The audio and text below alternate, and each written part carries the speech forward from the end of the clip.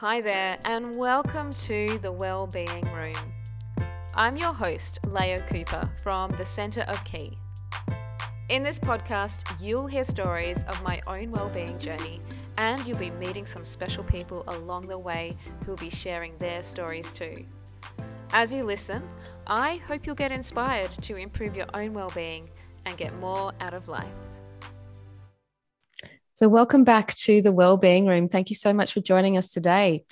In the studio with us today is Roselie Rasmussen. Now, Roselie is an orthopedic massage therapist and wellbeing practitioner who lives near Darrington in Washington State.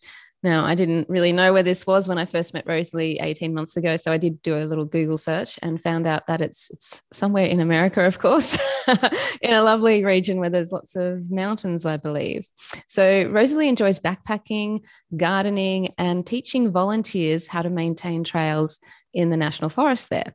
She's passionate about helping people continue to do the activities they love without being afraid of their bodies. And that's something we will talk about in a moment. Now, like I said, I've had the pleasure of meeting Roselie prior to this interview. We've actually been meeting on a weekly basis as co-working buddies for about 18 months or so. And in our sessions together, we share a bit about the things that we're working on. And Roselie is usually writing something for her blog, for her business, the massage business. And I've always found her take on health, fitness, and well-being really interesting and holistic and aligned with my way of thinking as well. So I've asked her to be a guest today on the Wellbeing Room so she can share with us some of her insights relating to massage and well-being, and especially in relation to pain and recovery from injury. So welcome, Roselie. Thanks for joining us today. Thanks so much, Leah. I'm happy to be here. Happy to be having this conversation. Yeah, great. So I was reading your bio recently in preparation for this interview, and I noticed that it said that you've worked on the Forest Service Trail Crew, which is now you volunteer, train people, I assume, to do work on that. But you've also worked down at the South Pole Station in Antarctica, which is a very long way away from where you currently live. So I'm just wondering if you could tell us a bit about, what drew you to Antarctica, how long you stayed there for, and what kind of work you did down there. What drew me? Adventure. I had actually heard about it years before, and I thought, oh, I couldn't go that long without eating fresh vegetables. And then at some point, I was like, even if it's just terrible and I'm miserable the whole time, I'll survive, and I will have done it. So that's what drew me down there. I heard about it because I was working on the National Forest Trail Crew, and as a seasonal job, people are often looking for seasonal work for the winter, and the Antarctic summer is our winter, so it was complementary to that. Yeah, so how long did you end up staying down there for? I was down there for 2 summer seasons, so a relative short timer. My husband, the man who is my husband now, I met him down there, and he'd been down there for 14 seasons. So wow, that's amazing. Yeah. And as far as work, most of the jobs are construction related. So I was doing kind of unskilled construction work. I was shoveling snow for my first several weeks, and then I also did massage therapy work on the side outside of my working hours. It's a neat community. It's a pretty tight community, easy to get to know people and, make friendships that last for a long time. Yeah, wow. Well, that's amazing. I didn't realize you'd met your husband down there. That's a really cool story. Yeah. Excellent. Thank you for sharing that with us. All right. So coming back to the work that you do, I'm interested if you could tell us more about how you came to do the massage, the massage work that you do. Yeah. Well, several transitions over time. There was first just kind of deciding to get into the massage field, and then there was kind of the honing over years of going into the particular part of massage that attracts me and that I find interesting, because massage is actually a really huge field. You can go a lot of different directions with it. Yeah. So so what I do is specifically what fascinates me is persistent pain, and it has such a big impact in people's lives, and it's very frustrating, especially when it gets bad enough. You maybe have a solution in terms of having surgery or something like that. But if it's just irritating and there doesn't seem to be anything that surgery would help, then you really don't have a path forward. No, yeah. And whether or not surgery seems helpful, it can still help, whether surgery takes place or doesn't take place. Anyway, so I got into the field of massage. Partly, I think it was just in my blood, because my dad's a chiropractor and his parents were chiropractors. Yeah. So I was considering becoming a chiropractor, but I thought it would make sense for me to decide whether I wanted to work with people in a healing capacity first. And massage school was a lot smaller investment. And then as I went along, I just found that I preferred the what feels to me like more time for a deeper connection in massage work than in chiropractic work. So I guess to put it simply, I fell in love with touch and the power of touch and the effect it has on living human beings. And then later became drawn to orthopedic massage specifically to help people with persistent pain. Yeah. So and that's partly also because I had some persistent pain of my own. Okay. Yeah. Yeah. So can you tell us a bit more about the area of orthopedic massage? Because that's something I think many people necessarily know what that actually means. Yeah. And, with massage, there's all these terms that, they mean something to us when we get certified in them, but they don't really mean anything to anybody else. But so the field of orthopedics is the field of movement, the systems of the body that make movement happen. So orthopedic massage focuses on movement disorders, rather unsurprisingly, I suppose, versus, say, for instance, medical disorders, which might be something more like diabetes or some systemic kind of thing. Well, not necessarily systemic. Anyway, yeah, and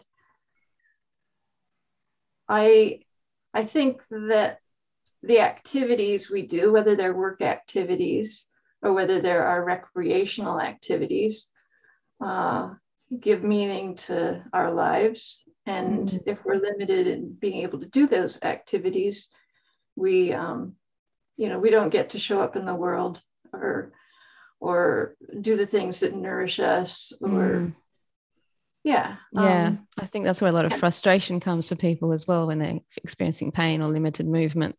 It's that frustration of not being able to do the things that they could do 6 months ago, 6 years ago, or whatever. And that's a real problem. Yeah.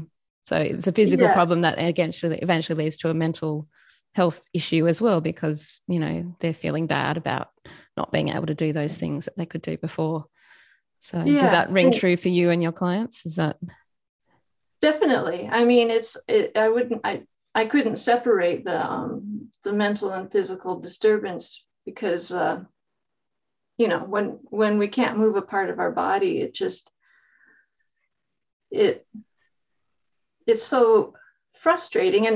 And one of my early experiences with my own persistent pain that I think has informed me a lot moving forward is just that when a part of my body was in pain, it was really hard to separate just the unpleasant sensations and fear. So there's always an element of fear about, how long is this going to last? Or if I move like this, am I doing some damage? And yet I actually had moments when I could when I could just feel the sensation in my body and not feel the fear around the sensation. And it was profound how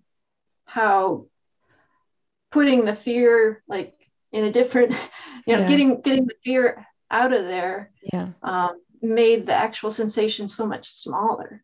So much more manageable. That's a really good point. Yeah. And also, like, it's interesting, it doesn't have to be pain either. Like there's just kind of sensations that we experience with activities we do, say being bent over gardening or whatever, that it kind of makes our mind slide off of wanting to do that. It's kind of like, oh, I could go out and weed the beets maybe in a bit after I, check my email. Or whatever. I can relate to that. It was like when I take the compost bucket outside, I'm like, oh, that means I've got to shovel something. It's like, and I know that's going to affect my lower back. It just demotivates us. Yeah. And so when you feel good, it's like there's so much more verve. Like, yeah, I want to go out and garden, and you could just really get into it and enjoy it, and it's just so much more connecting and uplifting. Yeah. And that actually leads me to another question I wanted to ask you, which is about, because I know you talk a lot about doing functional movement. And you just sort of sprigged me when you talked about the gardening thing. It's like, so maybe you can talk us through a bit about your understanding and your practice of working with people to improve their functional movement. So for instance, the gardening idea of, so what movements do we need to practice to improve our ability to do the gardening? I think that's kind of where it's going, isn't it? Is that what you mean? Yeah. Yes, definitely. Yeah. So, and this kind of leads into my my more recent enthusiasm in learning about fitness training, and it's sort of like, to me, it's the other side of the coin. With massage therapy, you can affect somebody's body and nervous system through touch, which is cool and can have profound effects. But people can also affect themselves by putting stresses through their body. And that, I mean, I could just go on and on about that, but that reshapes the body. And so when we talk about functional movement, it's like the difference between doing like a biceps curl or something, which is movement, but might not necessarily relate that well to or using machines in a gym where you're sitting down and you're isolating one part of your body, like doing a leg extension to isolate your quadriceps. Whereas functional movement is things like kneeling down to tie your shoe, or being bent over in the garden, or lifting up your grandchild, or getting up out of a chair, or even climbing a tree or climbing a mountain. And so what makes those functional is that they're complex. They mirror life activities. They're generally done in standing positions, or the position that the movement will actually be done in. So an activity like, let's say, gardening, which you could do that different ways, but you think about a couple of typical gardening tasks. One would be hip hinging into a forward bend, so you can either weed beets or harvest beets, or do all of the million things you need to do in a forward bend while you're gardening. So you could work with the forward bend position. And so one way to work with that, to increase your tolerance for how long you could do a forward bend, might be to pick up some weight, which is deadlifting in weight training fitness. Pick up some weight and then let your hip hinge bring you upright. So you're isolating the feeling of work into your hamstrings. And then if you do that, repeatedly, Yeah. then you increase your hamstrings resilience and lengthening ability and stuff like that. And so another, if I might go please. on for another moment, Please do. Another big one is, it's common for people to kind of lose the ability to do something like kneeling down to tie their shoe, because when you think about that position, kneeling down on one leg, then you have to stand up again. Like that's a single leg squat where you're putting your entire body weight on one leg, where your knee is in a pretty acutely flexed position, and then asking your body to have the strength and power to bring you back upright. Well, how many times do you do that deep of a squat on one leg? So it's really no wonder that ability gets so difficult for people. And the answer is just practice it. Keep doing that and add load to it so that your body can do those kinds of things when you're 70 years old or older. I mean, I know a lot of older people get trouble getting out of chairs and things like that, and I know especially my dad, when he was getting older, that was a real struggle for him to get out of a chair. And I know they make a lot of chairs these days for older people where they're sort of mechanical and they can sort of lean, the chair moves forward to help you actually get up out of the chair. So I guess what you're saying is that if we do specific exercises that use those muscle groups in those positions to continue that, sorry, I'll start again, to build that strength and functionality and keep that in the body rather than letting it deteriorate. Is that kind of what you're saying? Right. Yeah. Exactly. Because I hear a lot of people, like when they get creaky and they go, they get up out of their chair or whatever, and then they'll say something like, well, I'm getting old. It's like, you're not old, you're just deconditioned. You can change that. And I think that's a lot of mindset work that needs to be done in that regard too, because a lot of people just accept that, I'm getting old, it's going to be harder. And we do, like, our bodies do deteriorate over time. We're living a lot longer than when we used to. So it's expected that things will sort of start to fall apart, but there's obviously ways we can maintain our health as well. Yeah. And I think to me, like one of my missions or passions is just helping people understand how much power and control they have to affect that. It seems like there might be a bit of a tendency to sort of fatalistically accept an inevitable trajectory rather than like saying, oh, well, I don't like this, so I'm going to change it. I'm going to do something about it. Yeah. Actually, you've got a really good blog post you wrote about aging, and that prompted me to do a podcast called Aging Gracefully. So so I know you talk a lot about that as well. And so I'll put links to some of those blog posts that might interest some of our listeners too.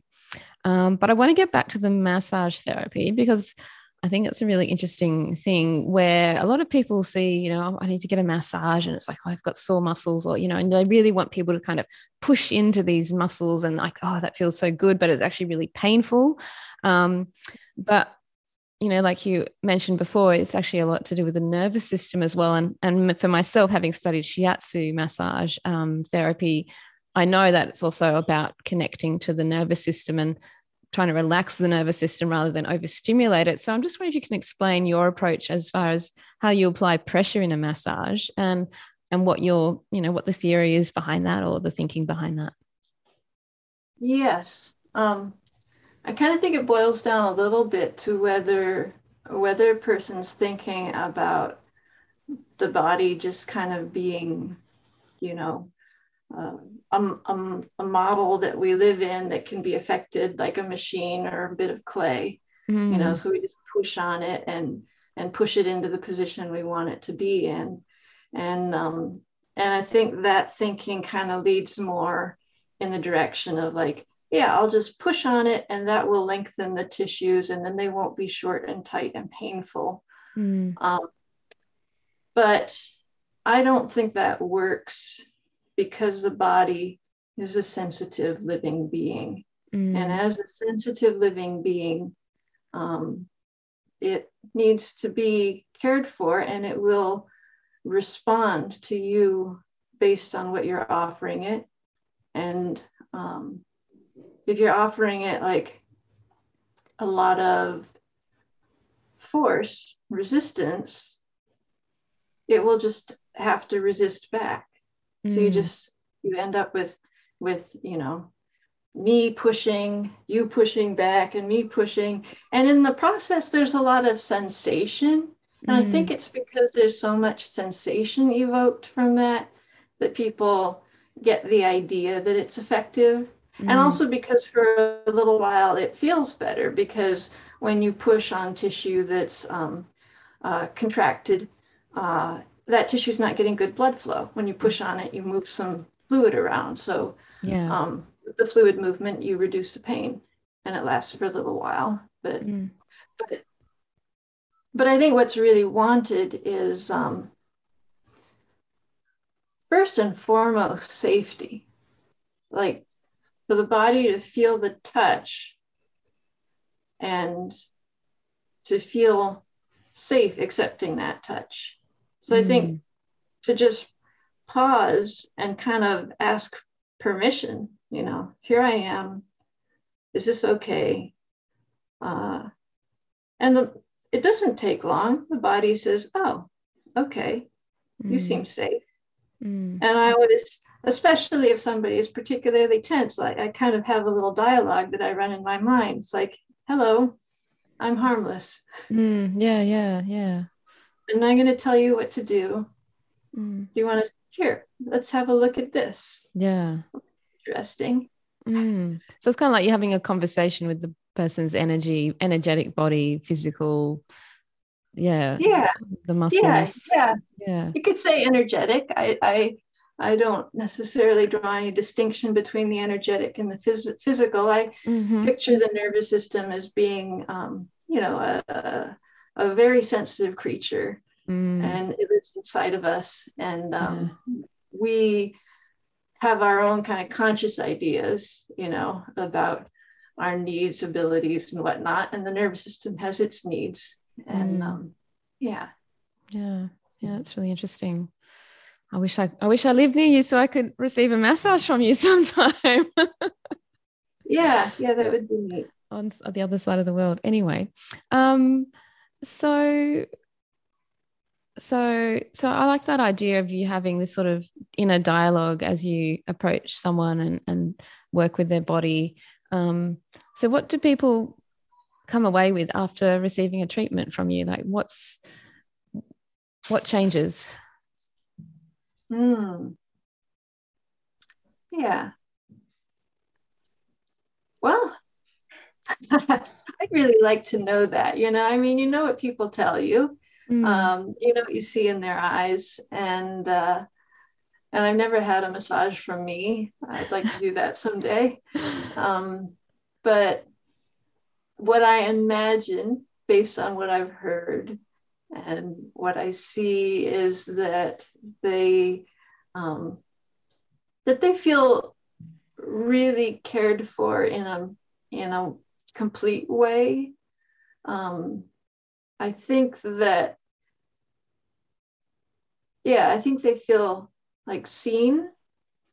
I think that we all have kind of this craving to feel seen and cared for and safe. And that comes forward. And they also feel less pain. Yeah. Not all the time, but a good amount of the time.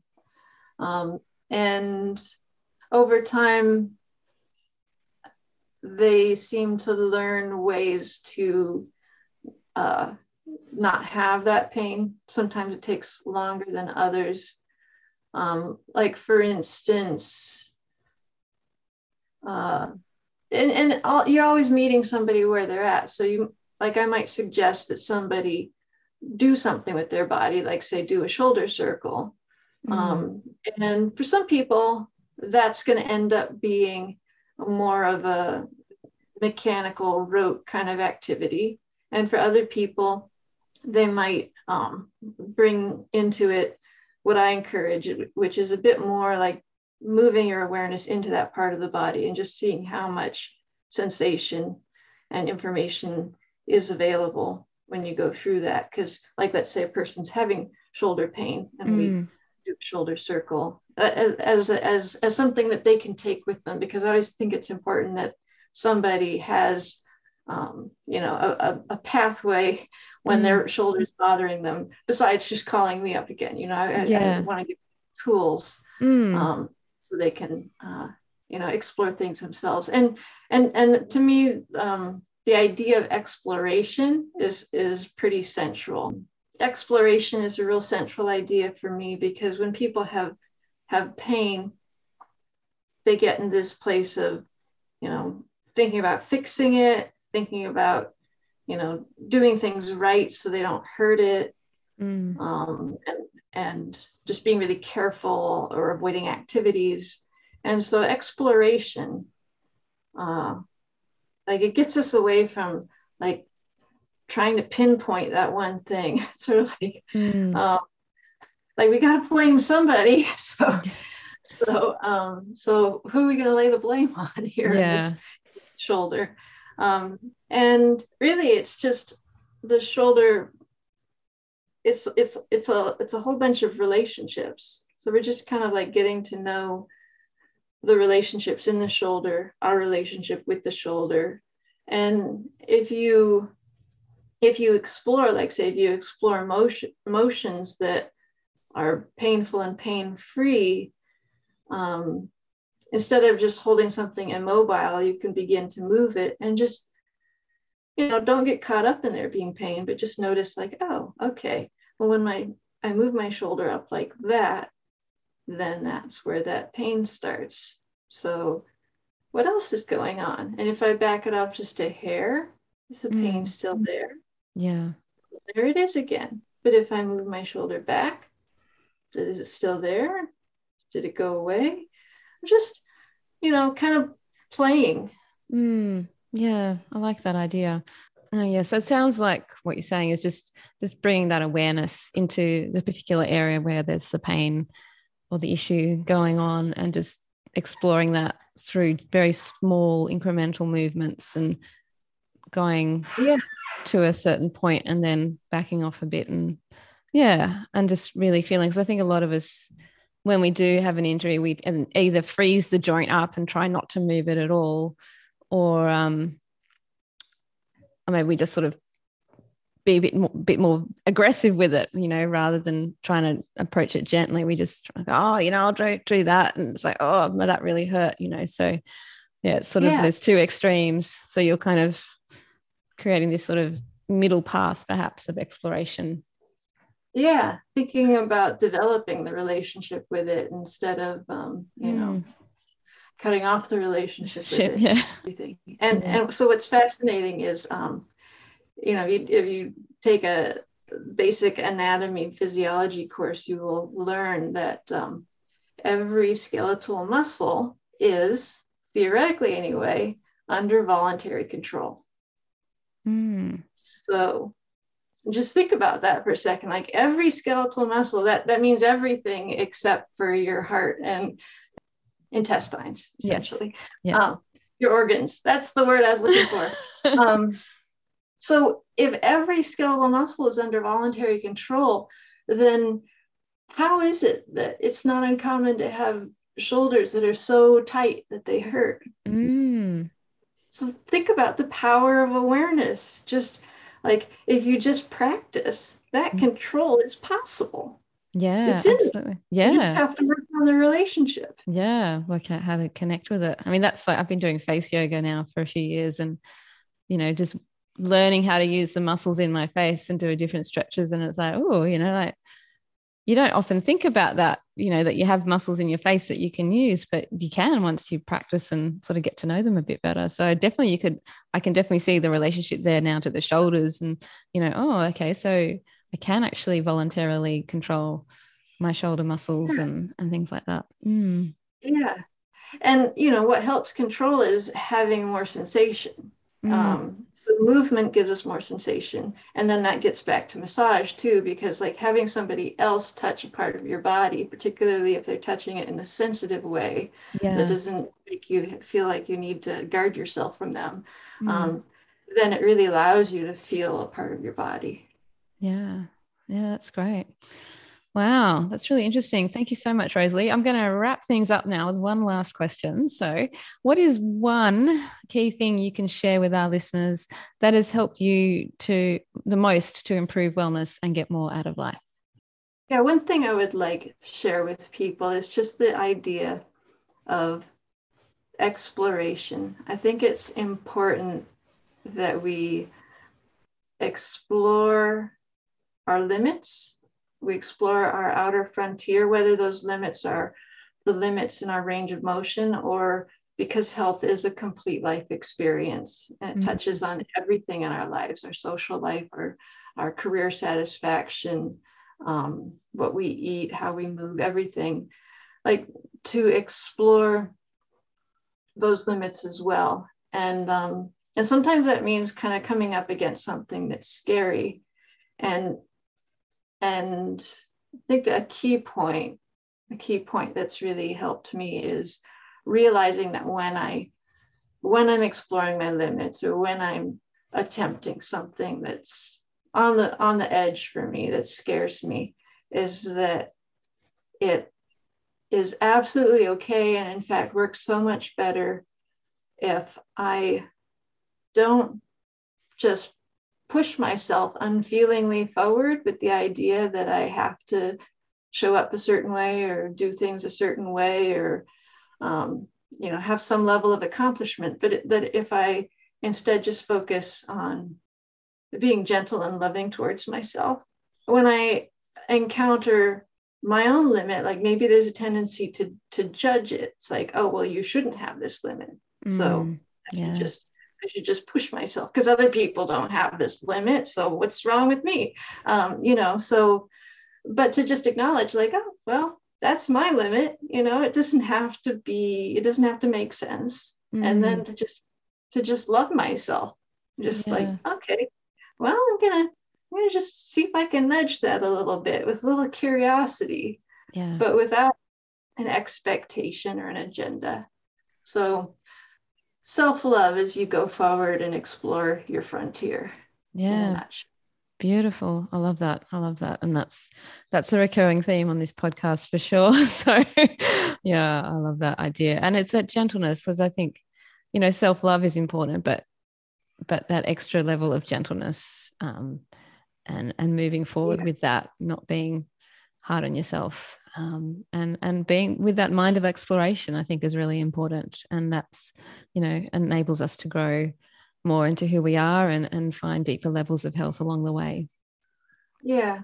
It allows us to see what's here instead of what we think should be here. And I think if we can clearly and honestly see what's here instead of our expectations, then we can really change. Wow. Excellent. Thank you so much, Roselie. I've really enjoyed our conversation today.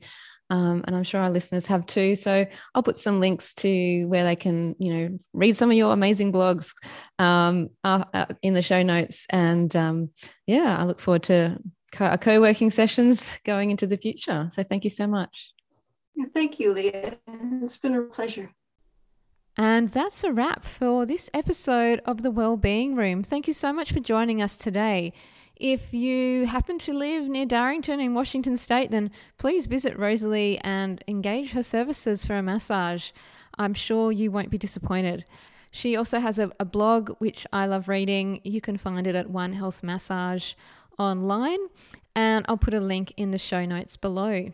So thanks again for listening. If you like this podcast, please share it with your family, your friends. And if you happen to be visiting the podcast on Apple Podcasts, then please feel free to leave a review as well. You can also find this podcast and leave a comment on our Facebook page, The Wellbeing Room Podcast on Facebook. All right, so until next time, stay well.